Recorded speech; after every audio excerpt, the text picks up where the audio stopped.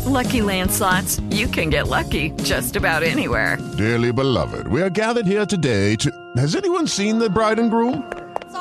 Sorry, we're here. We were getting lucky in the limo and we lost track of time.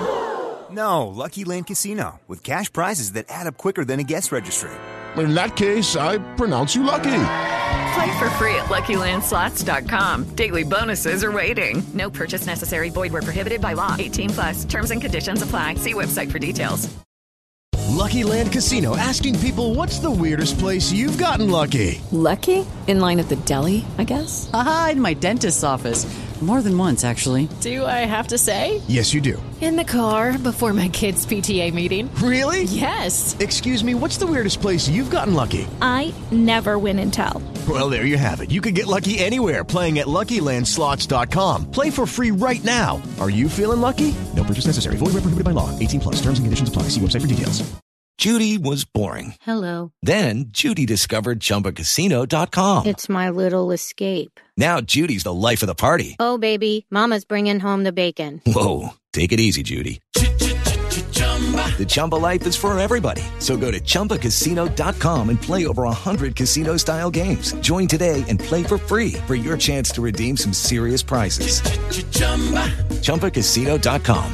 No purchase necessary. Void where prohibited by law. 18+. Terms and conditions apply. See website for details. Hi, it's Craig Fowler here. Before we get to tonight's show, let me tell you about our sponsors for this week.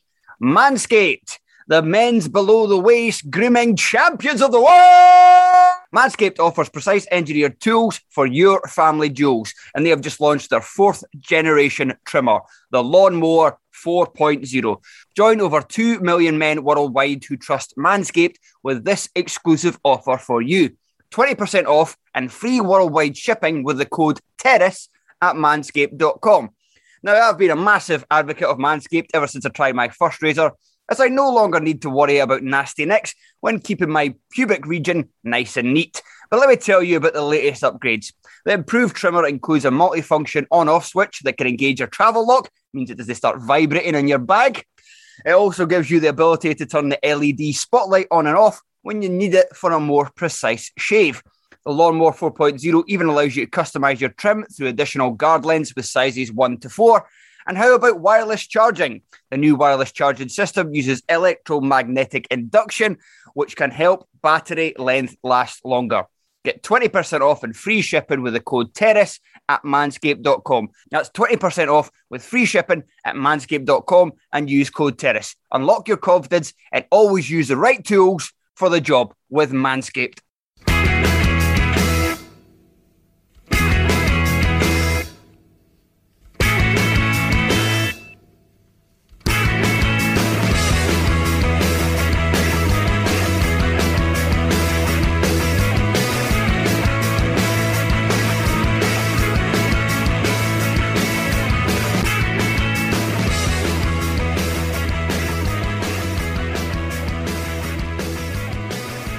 Hello and welcome to Tuesday's episode of the Terrace Scottish Football Podcast. I am Craig Fowler and I am joined by my namesake, Mr. Craig Anderson. How you doing? Better. Better than I was yesterday, which is why we didn't do the show, because I was too hungover after the derby, even though I went home at 9 o'clock. What happened was that, so I'd barely eaten anything all day. Like, I'd been out the night before, nothing too heavy, but I'd been out for an Indian, went round to Tony's, got back about, I don't know, about 11:30 or something. Stayed up probably till about 1. Just passed out on the couch. Woke up at like 9:15. Supposed to be at my pals at Shandon at 9:30. So literally just kind of rolled out of bed, shoved a little bit of Indian left in my face. Went to the pub, started drinking. Didn't have anything else to eat until after the game, where I had 2 pies at the Diggers, just normal size ones, like we get at football. And then, I think I had a yogurt drink, and that was me till I got home at like 9:30. It's like still drinking that entire time. And I stayed up for a bit, but I should have ordered food earlier. I should have ordered food as soon as I got home.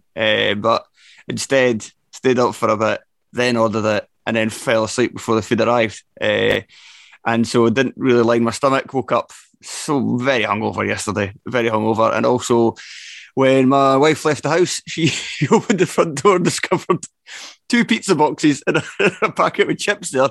The chips were all gone. and so was half of one of the pizzas. Obviously, the local wildlife, whether a fox or some birds, had been at it and nicked half my food. I say the wildlife is your first thought. I just assume maybe one of your neighbours had just been hungry. Well, I would have thought one of my neighbours would just open the packet like a normal person instead of tearing through it. I never know. It depends who it was. Yeah, I suppose. Well, I spent my Sunday driving. We drove down to Moffat and the border, or the Dumfries and Galloway, to go to a soft play to meet people there. So that was much less adventurous than your day, I think.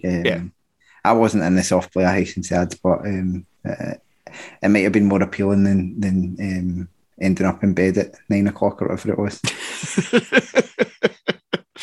Yeah, so I have. This is maybe going to be a shorter podcast than I normally do, because I've seen the highlights of every game. I've read up on most of them. I was working at the time, but I did manage to watch quite a bit of the Rangers game, and obviously I watched the Hearts Hibs game, and pretty intently as well, despite the numerous drinks beforehand. I had the delight of watching all 3 0-0 draws, so that was good fun. Not a goal between them, but yeah, and on top of the game I was actually at on Saturday, also being 1-0, so not been an eventful weekend for me goals wise. What we'll do as we always do, we'll put the 0-0s to the side and we'll begin with the other 3 games of which they had goals in them. And I think we should start at Fir Park, where Motherwell won their 3rd game in succession. Aberdeen not looking at wholly convincing on their Stephen Glass at the moment. And Motherwell, as somebody said in the Motherwell forum, Graham Alexander's theme of Murderball is starting to get results for the 3rd game in succession. Bevis McGabby at right back, Liam Grimshaw in the midfield, and yeah, it's 3 points. Yeah, and I think Motherwell deserved this win. Yeah, you can look at the stats kind of all going in Aberdeen's favour in terms of shots, possession, all of that stuff. But ultimately, they had a very soft centre, and Motherwell set up in a way that just exposed it time and again. You saw it with the 2 goals, but you saw it just more generally in open play. Aberdeen were trying to play intricate football, trying to play out from the back, all of that sort of stuff. And it just didn't work. They didn't get their key players in the game. Ramirez, I think, had something like 20 touches of the ball in the whole game, and David Bates touched the ball more than him. And David Bates is a centre half who came on with 28 minutes to go. And I think that says it all about the involvement that Aberdeen were able to get to their kind of key players. Everything. One of the problems you can have when you build up from the back is you can sometimes just end up passing it about the back, and that was to some extent what happened. And when they tried to attack the box, Motherwell they found a central defensive pairing in particular from Motherwell who were on excellent form. Ojala, obviously, I think he's played a couple of games before, and then Sondre Solholm Johansson was making his debut. Both of them had excellent games. Ojala in particular, on top of scoring a goal, had 3 interceptions, 4 clearances and 3 blocked shots. So all in all, that's the kind of solid performance you want from your centre-halves, and that was in complete contrast to how Aberdeen defended. Yeah, I think when you're looking at these 2 teams, you're looking at 2 sides. One of them, yes, it might not be the most attractive brand of football. It might be a bit agricultural. But Motherwell seem to have an identity. They've fostered one so far this season. What is Aberdeen's identity? They're supposed to be an attacking, exciting team to watch. But there's not really been much evidence of that since the kind of opening couple of weeks of the season, if you include some of the European games as well. And it just, for a lot of Aberdeen fans, you look at the players, if you're just kind of going through each 11 and kind of lining them up against each other in terms of quality, you have to say that Aberdeen, no offence to them all the players, but Aberdeen have more quality in their side. But Aberdeen just looked a bit of, for what the fans were saying, Aberdeen looked like a mess. Like for a lot of this game, the formation didn't really seem to work. The midfield 3 all seemed to be too deep with each other, so there wasn't really enough kind of support to Ramirez. There's kind of doubts anyway as to whether Ramirez is kind of, if you want him to be your lone striker, he is good at holding the ball up, but you also kind of lose his kind of ability to make runs in and around the box and score goals. I think it's been a little bit odd that Stephen Glass has kind of gone away from what he was doing at the start of the campaign, where he was typically playing like a 4-4-2 with kind of inverted wide midfielders, and then you would have Scott Brown kind of dropping into the defence and the two fullbacks pushing high on. So it'd be a kind of cross between a 4-4-2 and a 3-5-2. But he's not. He's barely kind of gone back to that in the last few weeks. He's playing a 4-3-3, and it's just, you could have said it in the chat, where in matches like this, it wouldn't have been pretty. And I know that there was a few kind of famous scalps that Motherwell had over Aberdeen in the McInnes reign at Fir Park, but a lot of those were kind of the bigger games in the cups. In terms of typical league form, this was the type of match that Derek McInnes was usually quite good at winning, going away to a team that were a tough out, but being, matching them for their kind of savviness and their endeavour, and then just kind of having that extra bit of quality to go and win the game. The one that came to mind was against Motherwell, was when they got battered by Motherwell in the league. They got battered by Motherwell in the cup, and then they went down there on the Sunday, and Scott McKenna's debut. Scott McKenna's first games, yeah, and they just kind of went aggressive, matched Motherwell, went toe to toe with Motherwell. I remember I watched that. That was a horrible game. But they got the result, and that's what McInnes was good at. When they had a bad run of form, and the Aberdeen are on a bad run of form, that was 5 without a win before today's game, even though, they were unbeaten in the league. They'd been 5 games without a win. That's when you have to think, right, can we just get a win by hook or by crook, however we can do it, get the points, get something, and get ourselves kick-started. But he tried to do more of the same, and it just didn't work. And they came up against, you know what you're getting with Motherwell. It's not surprising. It's incredibly effective. It's a sort of, it's important to have this level of variety in your league. I think it's important to have a team like Motherwell. They're kind of taking on the mantle of Livingston. We'll talk more a bit later on about the fact that Livingston aren't Livingston anymore, but Motherwell very much are Livingston now. So, and that includes inheriting about half their team, I suppose. So it makes sense. But yeah, there was just something missing from that Aberdeen performance. And Watkins came back, but he was kind of stuck out the way. He didn't really get the chance to impact the game. As you said, if he was more of a partner of Ramirez, that may have worked.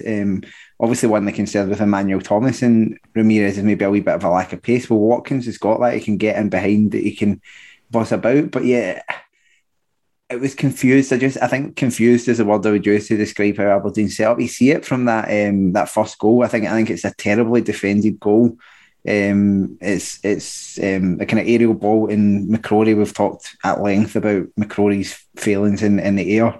He gets kind of muscled off it, and he basically tries to commit the foul, doesn't commit the foul, or at least the advantage is played, and then he makes no effort to try and block that cross coming in from the right, from Woolery, I think it is. And then you see the ball coming across, and it's at the back post. It's Ramsey gets caught under it, but both of them are just not doing enough to attack the ball. You see a ball flying across a box, and there's not really an Aberdeen defender that well positioned anywhere to do anything with it, and that's worrying. And then the second goal is not so bad in terms of how the centre of the defence, the box is defended, because I think that's just a really good header from Ojala. But again, it's far too easy in terms of letting, I think it's Van Veen put the cross in. So it's just, Aberdeen, it was a confused performance defensively, and that you can't defend like that against a team like Motherwell and expect to get anything out of a game, I think. Yeah. And we should probably talk about Van Veen before we move on to the next match, because he obviously had an excellent match, a goal and an assist, and is just kind of proven to be the next kind of big Scottish football cult figure at the moment. And I thought it was interesting as well that Alexander, well, according to Google, Alexander started him on the left and put Tony Watt through the centre, because I think we're all quite keen to see Tony Watt continue in this central role where it seems to be getting the best out of him. But if Van Veen can adapt to playing on the kind of more on the kind of fringes and being less like the focal point, then they've got a really kind of nice attack going there with even Woolery, who's not really managed to convince many people so far. He's still putting a very good cross for the goal. So he's, I'm still going to assume he's going to be one of these players that's going to lack a final ball for the most part. But, if he gets a bit of confidence going, you never know. Yeah, and I think Van Veen, he's a rare player in terms of what you get in Scotland, because he's a big boy, he's an aggressive guy, but he can play as well. And so you've got a real mix of things.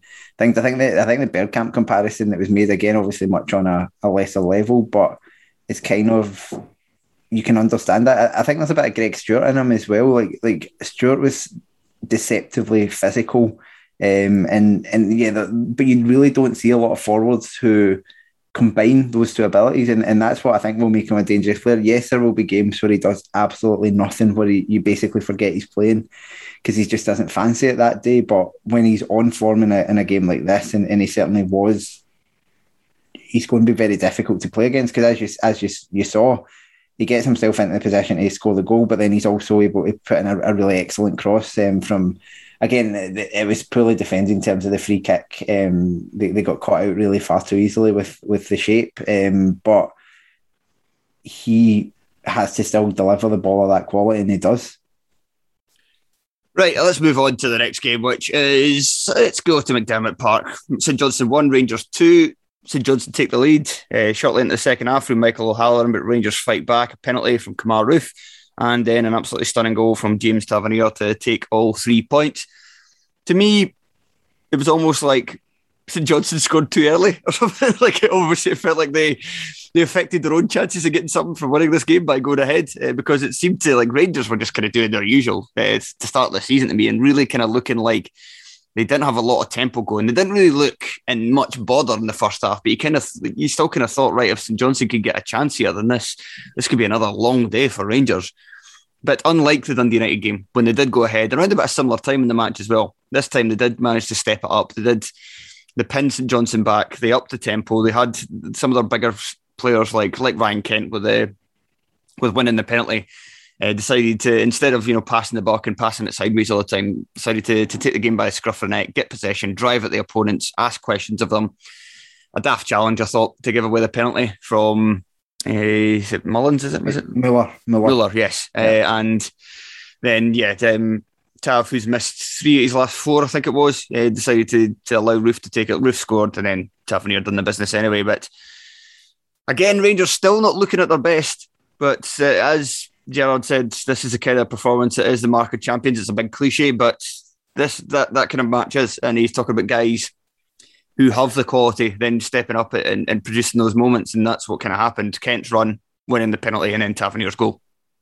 Yeah, there was something of it that reminded me a little bit of a game we talked about this time last year, which was when Celtic went to Dundee United and were really poor for most of the game, and then did get the goal, and we kind of, I think, reeled off a lot of the same cliches. I think it was a Yeti scored quite near the end, and we reeled off a lot of the same cliches about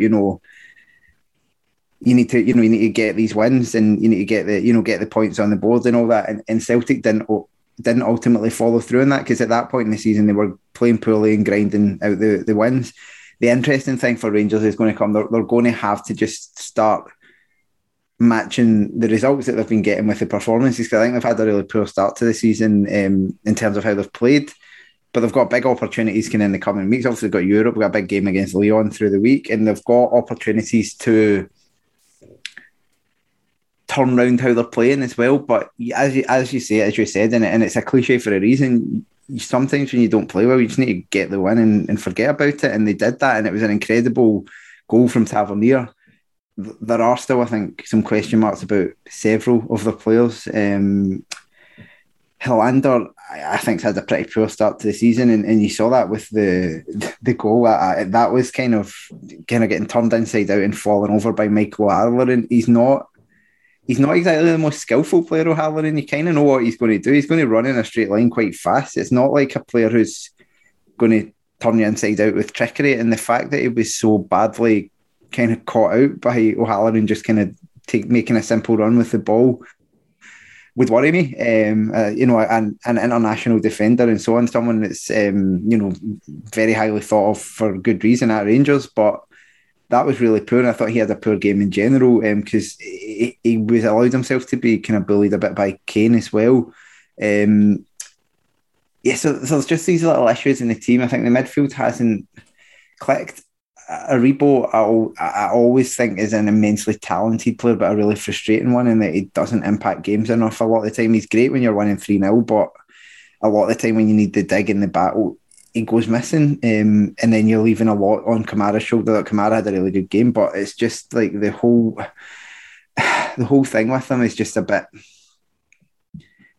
It does remind me a little bit of Celtic last season, just in terms of, like, it looks like a team that are going through the motions a bit, a team that are not a team that are not firing on all cylinders and who look a bit like they think they can just turn up and win games, and you're really seeing that they can't. That they do need to put a bit of effort in, and they did, as you said, for half an hour, and that was enough. But they won't get away with that every time. Yeah. I mean, it has to be said though, it's for this game in particular, it is part of. You're right, it is part of a bigger trend. But this, we should maybe remember as well that St Johnstone are one of the teams that give Rangers the biggest problems shown last season.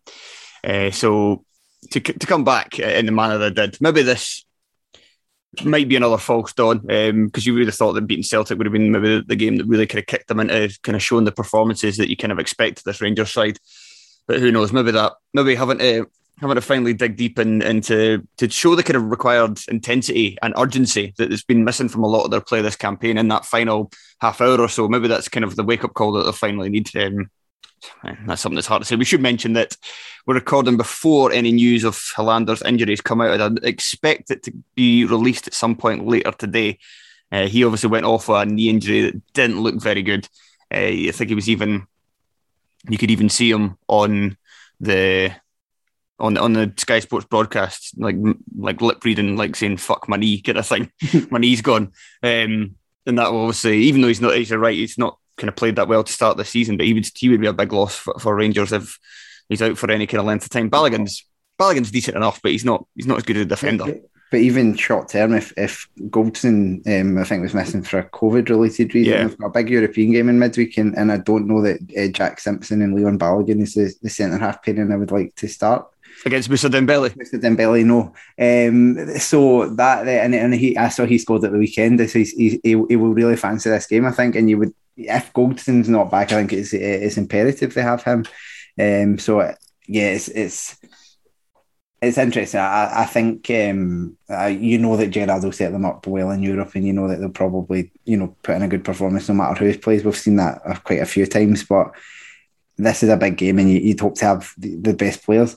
In terms of St Johnstone, it's really hard to make a judgment on them. They've still not won a game this season. They obviously beat Arbroath in penalties as much as they've done.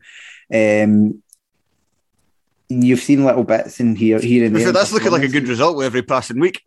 No, exactly. No, it is. Yeah, I think I'm getting myself increasingly worried about us having to play them next Friday. So we'll wait and see with that. Live in the telly as well, just for the maximum potential embarrassment. But there's been bits and pieces in every single one of those performances, I would say. I think I've seen a couple of league games where you thought, right, they really should have won that game.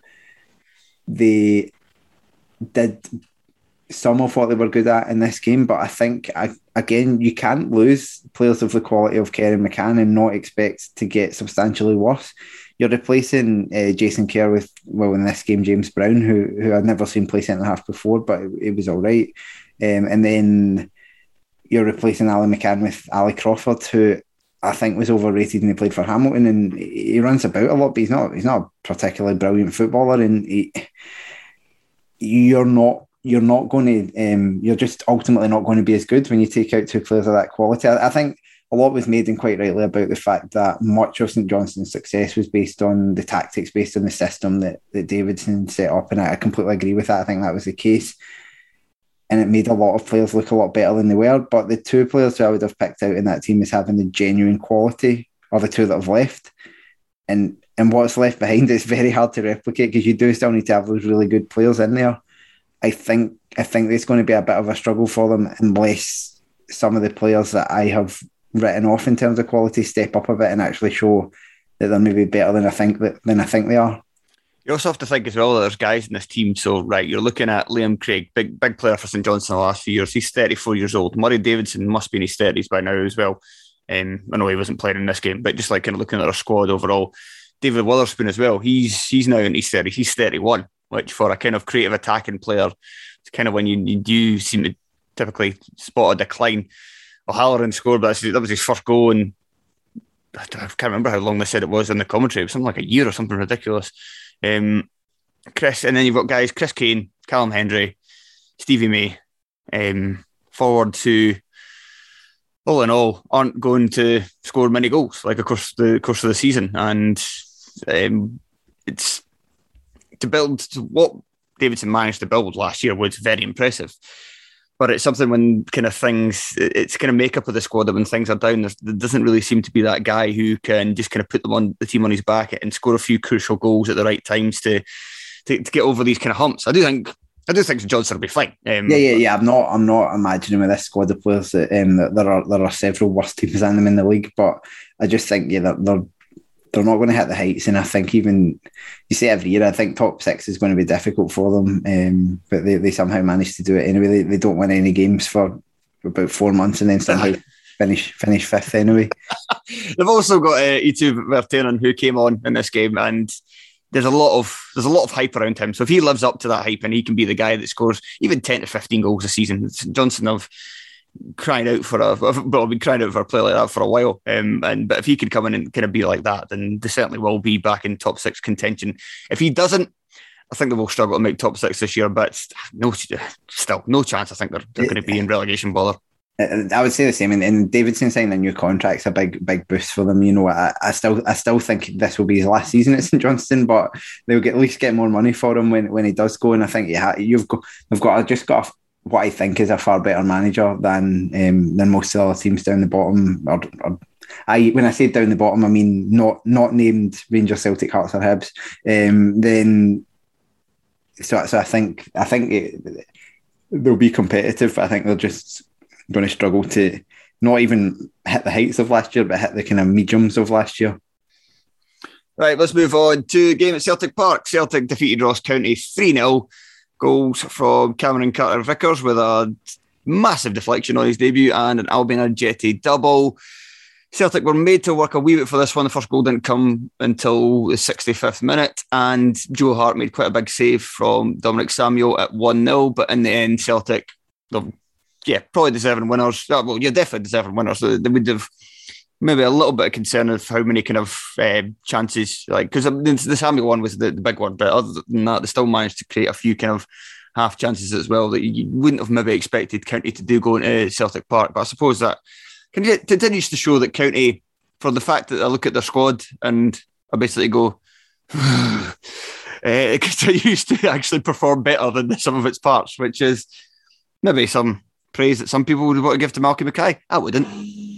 I mean, they performed better than some of the players. Still not won a game. But yeah, no, they didn't turn up and sit back and just wait for Celtic to score. They did have their moments in the game. They were obviously penned back a lot of the time, but when they got the chance, they did perform. I think it was in the first half when Charles Cook got 3 down the right hand side. I think that showed up a lot of the failings of Celtic defensively.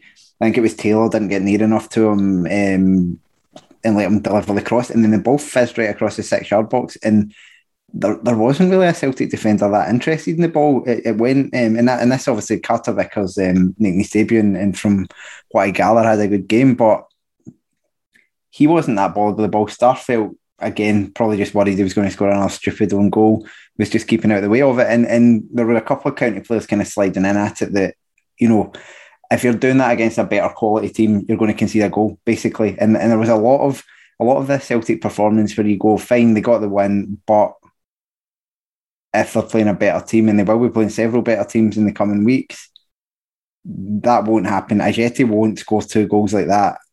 You can talk all you want about him, finding his scoring form and stuff like that. That's fine in a game like this where County's defending for both these goals was fairly shite.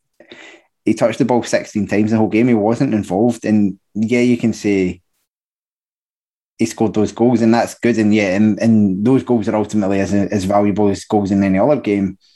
But I don't think you can pin your hopes on him kind of keeping them going while Furuhashi's out injured. I don't think he's got it. I don't think he's good enough, especially in Europe. And so I would be worried about relying too much on someone like him. And defensively, even though they kept a clean sheet, I think a better team would have taken a goal or 2 off them. And so there's a lot to like about this Celtic team, but there are these parts that I think still need to be addressed. Yeah, but we could probably say as well that it's still a team kind of coming together. Like there has been huge changes this summer. I'm just kind of looking at the team now. There's including Joe Hart. That's 6 players that weren't there last season that are in the starting 11 for this game, and it's still only the first game in September, so there's a wee bit more bedding in. But I do still reckon you're right about the defence. I still think it's probably just the weakness of the team because of just the way that they play. Like, they play very attacking style, and with inverted fullbacks as well, there's going to be space to go down the flanks and really kind of get at them, and it's going to ask a lot of the centre halves. Starfelt hasn't looked that impressive so far. Carter Vickers did look very good in this game, and Starfelt, if you wanted to be kind, you maybe say is starting to look a wee bit better as the games are going on. I definitely didn't think he was at fault for the goal against Rangers the other week. I think that was just kind of poor, set piece organisation from Celtic. Shock. But so there is maybe some ways for them to go, but yeah, I don't think we learned a whole lot about Celtic for this game, other than they're not quite as destructive a side without Furuhashi in it, I would say. Yeah. I guess he's very predictable, and Furuhashi isn't. That's a big difference.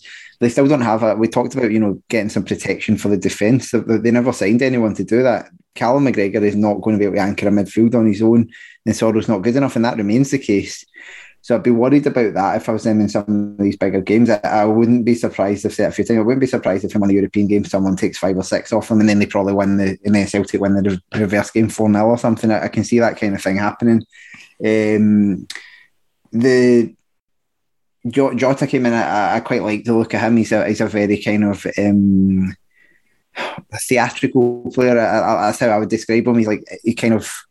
He reminded me of the same nationality as Ricardo Quaresma. Like, you really don't know what he's going to do next. He just kind of flits in and out the game.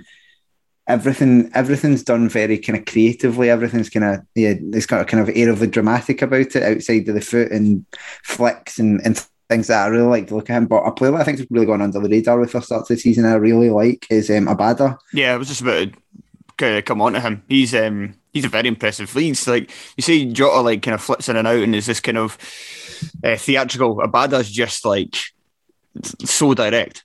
Yeah, and he's consistent and he's there all the time. He's still only 19, and that's very easy to forget because you look at them paying that amount of money, and as soon as I saw the amount of money they paid, you think, here's another one of these guys that they seem to sign all the time.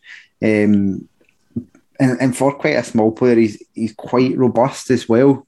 And again, we've talked about all the Israel players that Scotland have to worry about, and he's another one that they seem to the way that we exclusively produce left backs, they exclusively seem to produce wide forwards.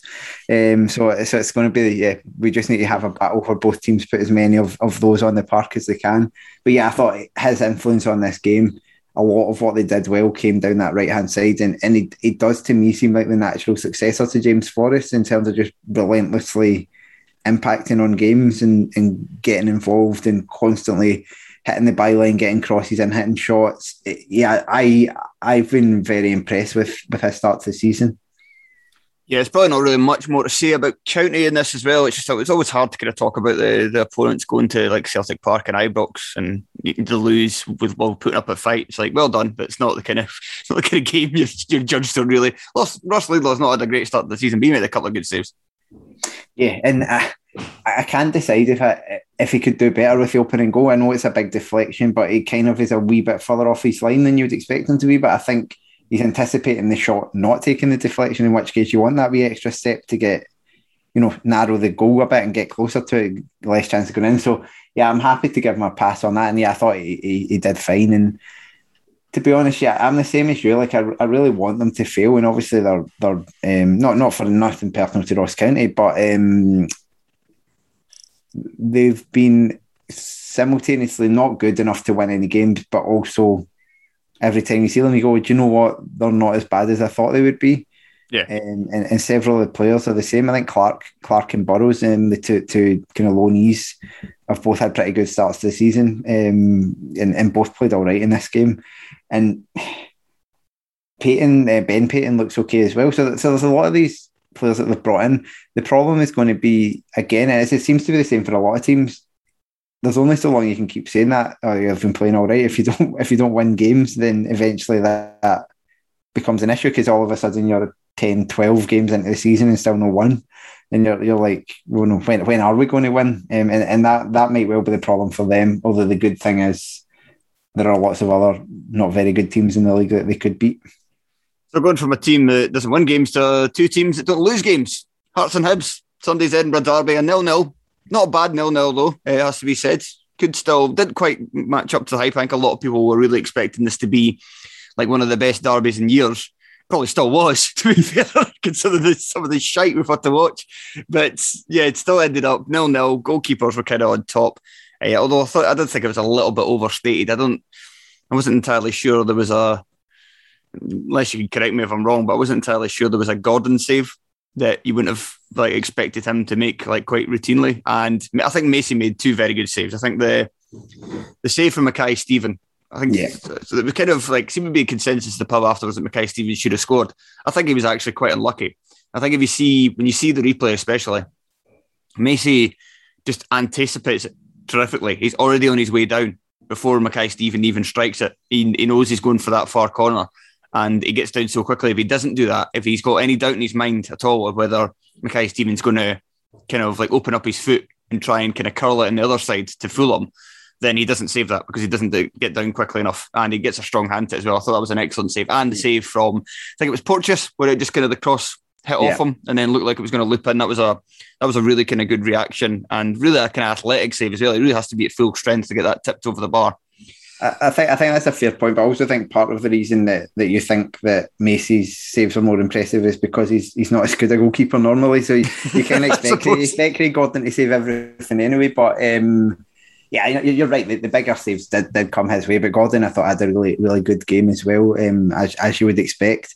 And defensively, both teams were really good. You have to say, there were standout players on both sides were centre halves and goalkeepers. Really, Ryan Porteous for Hibs, Craig Halkett for Hearts. Halkett was excellent for me. That was kind of the player we saw a lot of Livingston, and being in the back three really suits him again, and having players either side of him that can bring the ball out a little bit more.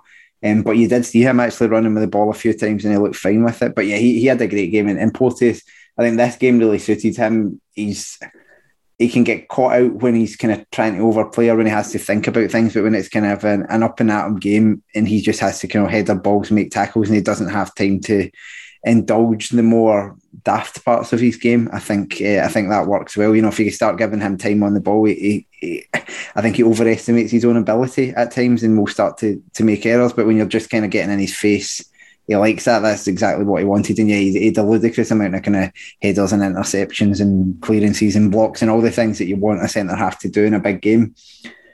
I thought the first 15, 20 minutes looked like it was going to be a really long day for Hearts. Hibs threw a bit of a curveball that I'm fairly certain Hearts were not expecting. Instead of, they've played I think they've played a back four all season. They've played exclusively a 4-2-3-1, and you just assumed that they were going to continue that. Instead, they came out in a kind of a 3-4-3 of their own. You could get it, depends on whether you wanted to go a 3-4-3 or a 3-5-2, but I would say it was a 3-4-3, but with James Scott as like a false nine.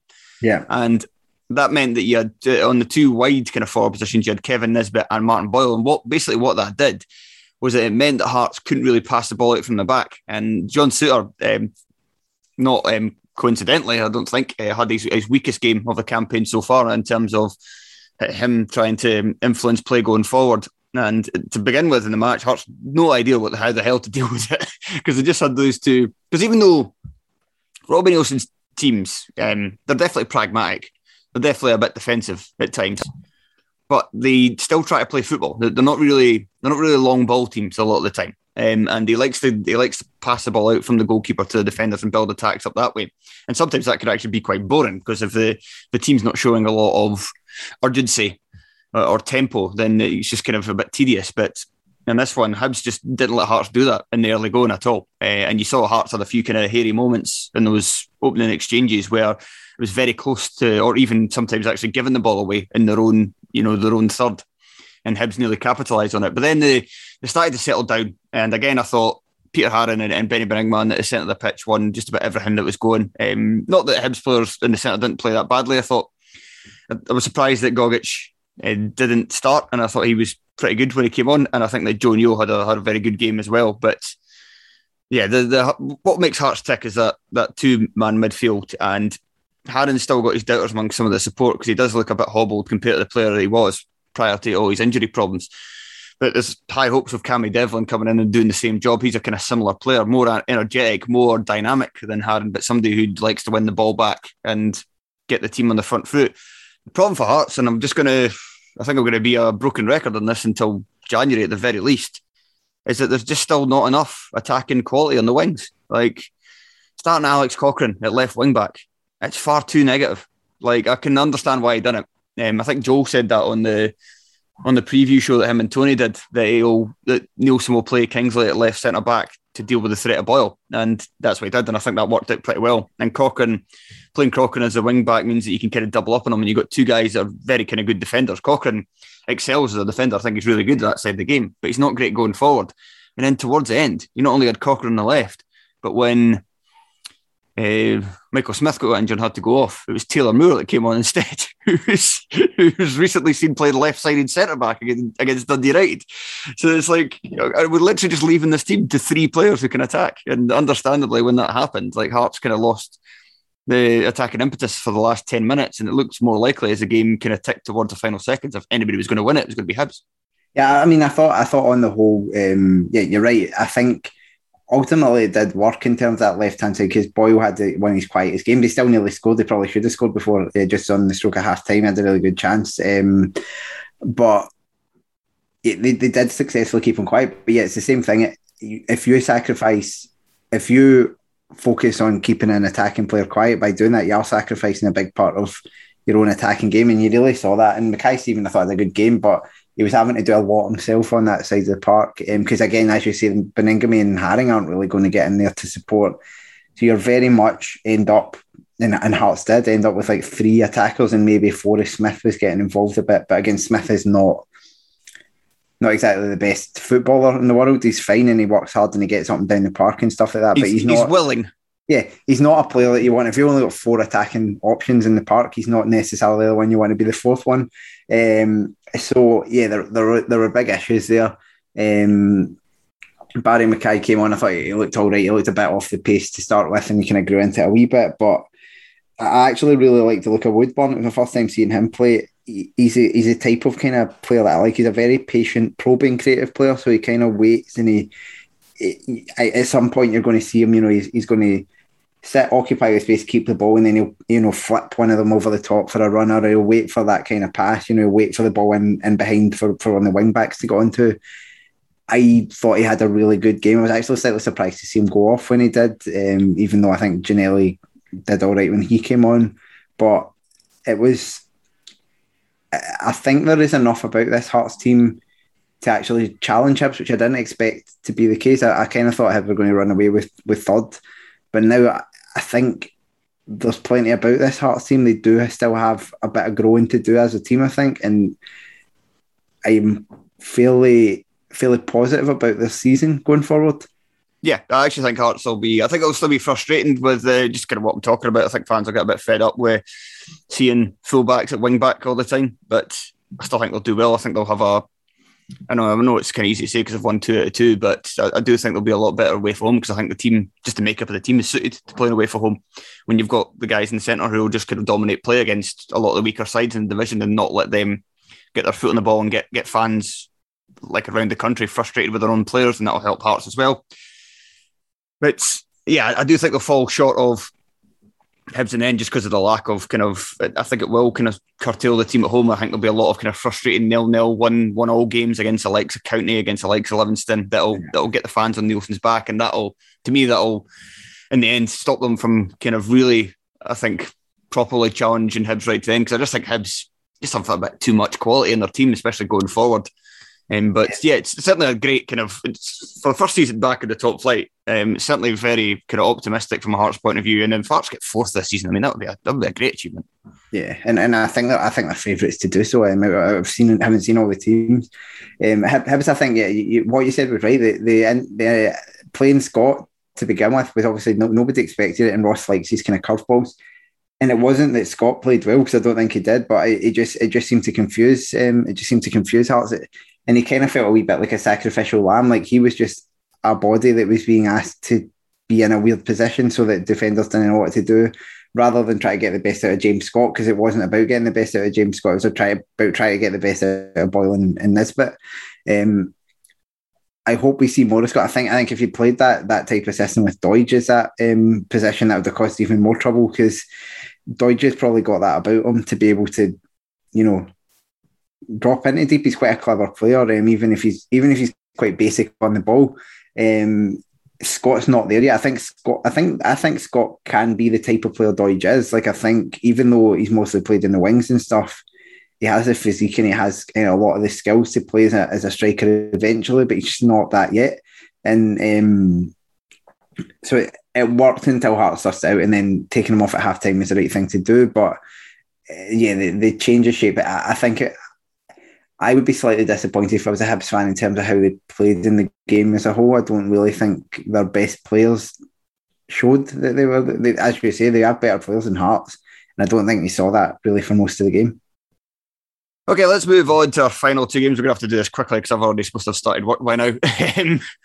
So let's begin with, which was the better of the two games, Craig? Dundee Livingston by a mile. Okay, let's go to that one first. It was actually a pretty good game, even though it finished 0-0. I've really liked what I've seen from Dundee. I thought they were streets ahead of Kelly when they beat us in the playoffs in May, and I've seen a lot of the same types of things this season. They're just a very competent team. They've not got the best players, but the guys that are there, they know what they're supposed to do. They do it well, and they kind of, everything is done to a pretty decent standard, and often that's going to be enough. It should have been enough to win them this game. I thought they were by far the better team here, and I guess their hope will be that adding Lee Griffiths into that team, and then obviously when Charlie Adam comes back as well, that they've got that spark. Griffiths had a really good game. He was heavily involved. He had 6 shots in the game, but there was 33 shots in total in the whole game, so 21 for Dundee, 12 for Livingston. And so it wasn't like a dull 0-0. It was 2 pretty good performances for the goalkeepers, and it was some good defensive performances and stuff like that. But Stryk especially looks excellent. Yeah, he seems to be one of these strange goalkeepers. He has some great games and he has some terrible games, but inconsistency is not necessarily what you want from a goalkeeper, but it kept them in this game. Livingston are just not, I think I mentioned this earlier, it's not the team that you associate Livingston with being anymore. They now want to play the ball out from the back. Their entire midfield is wee guys. They've brought in Ben Williamson, and then it's like Sibbald, it's Jason Holt. It's how come I had this all written Scott down. Pittman, Andrew Shinnie. Yeah, they're all footballers, they're all wee guys. That's exactly who the other players were. And then Anderson up front as well. What they don't have is any way of making it stick. Anderson, I share your views on Anderson. I don't think he's good enough. He only touched the ball 20 minutes in an hour. I was still slightly more than Ajeti did for Celtic, but he really didn't get himself in the game. And what happened is Livy were trying to play it out from the back, but someone like Obalai, I think, lacks the confidence. Fitzwater the same. So sometimes they shell it long, but when they did shell it long, there's nothing to make it stick. So they're very reliant on being able to and being given the time and the space to pass it out. And when they're not, they really fall out the game for large spells. Dundee are able to mix it up a lot better. That they don't. It's sometimes thrown at a manager as a bad thing. I don't think James McPhee particularly has a philosophy. It's just a case of, here's how I think. Here's our team. Go out, play football, be simple, keep it. There's no particular, we're always going to pass it out from the back. It's very much, we'll play the way that gets us a win in this game, and I think that works better for them. And I thought Dundee were really good. I think Jordan McGee's a revelation in midfield. I think he's so well suited to it. He was one of those players that when he came through at Hearts, you saw him as a defender and you couldn't work out if he was going to centre back, if he was going to be a right back. He played left back, he played everywhere, and you could tell he naturally had something about him, but you couldn't quite work out what to do with it. And I think McPake's finally found what it is that you do with it, and it's similar to the transformation that Mark O'Hara had at Dundee as well, where you've gone, actually this guy is a pretty good midfielder, let's just put him in there. He was wearing the armband for the day, and I thought he was very good. Livingston, I just have big worries about them. Anderson won't score more than 10 goals. I don't think he'll even get there. Williamson, who came in, I know he had a good season on loan in the Championship last season, but I don't think he's a Premiership player. I don't think he's got any future at Rangers. Shinnie is a good player, but he's not got much. He's not played in Scotland for a long time, and he's not. And even when he last played in Scotland with Hibs in the Championship, Hibs fans weren't that enthused about him. Yeah, so it's one of those weird ones, and there's just not a lot about Livingston. It's just kind of like I found them very hard to comment on. They should have lost this game. They defended quite well, which is why they didn't. But Oberlai and Fitzwater actually both played well defensively, and Oberlai is one that I've had doubts about as a centre back. I still think he should be in midfield because he would add that bit of physicality that we talked about as well.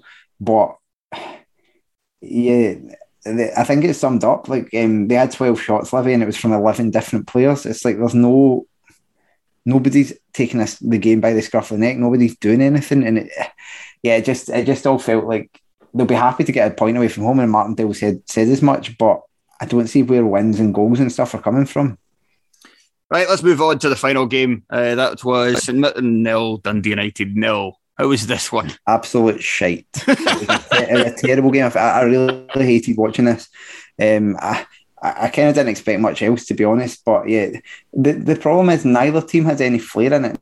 Neither team's got it. Like both teams have got like workman-like defences and midfields, and then you've got a front three for United. It's Niskanen, who looked okay for United, and then Pollitt, who is I quite like him, but he's not a flair player. He's a direct runner, and McNulty up front. I don't know what was going on with Nicky Clark. He's far better player than McNulty, but was on the bench.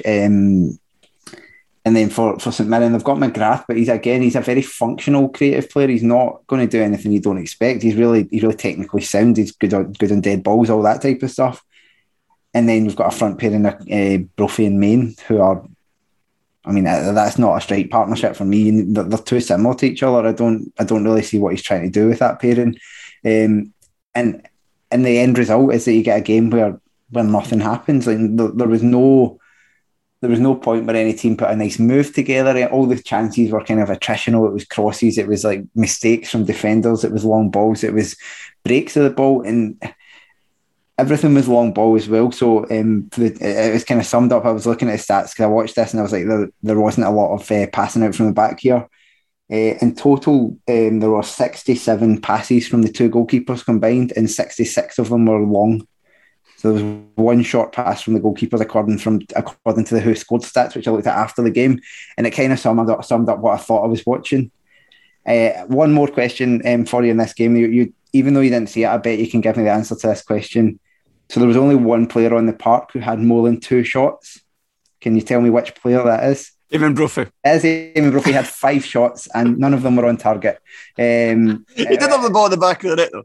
Yeah, it was correct. I think correctly given as a foul. But yeah, there just wasn't a lot to like about this game. St Mirren at least did try and liven it up in the second half by giving, I think, with it about 3 times in the space of 5 minutes, giving Jack Anik absolutely terrible back passes to try and kick up the park.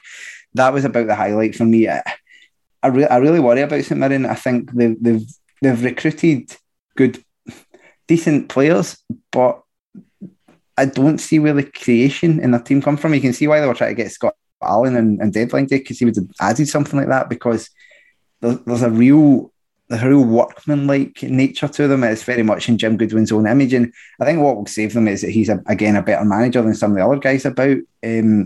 United, like Tam Coates is kind of very much, Thomas Coates is very much. There is a bit of a Mickey Mellon Mark II about him. Like, I don't see a philosophy. I don't see an idea. It does just seem to be, get the points and stay up again. Mark McNulty, it was an absolute sitter he missed going through 1-on-1. I never had any. It's easy for me to say I never had any faith in him because I already knew it was 0-0 when I was watching it. But I thought, I didn't even think, the goalkeeper's going to make a good save here. I thought exactly what's going to happen. He's going to miss the target here. I don't like what I've seen from either of these teams so far this season. Yeah, I think that's fair. And it was funny, you could tell with McNulty's one, like, because the fans, there's not really, I don't think there's a lot of fans that are big fans of McNulty. And you can see after he missed, it was like, I was looking behind the goal for the reaction, and there was it was mixed. So there was those who were like kind of clapping and kind of like, or stunned, hands on head kind of thing, or like, giving him a wee applause for running through in the first place and, nearly scoring, that kind of wee appreciation you give. But I could also see a lot of hands coming forward. It's fucking you! Yeah. You useless prick!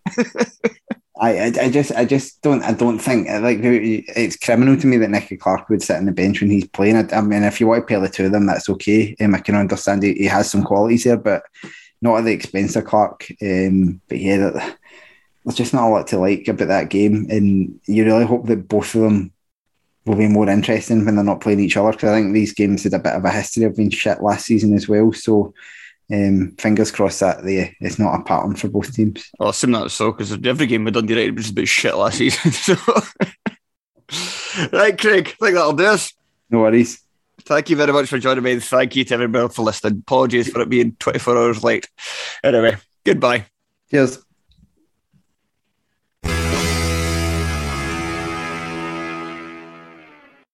Sports Social Podcast Network.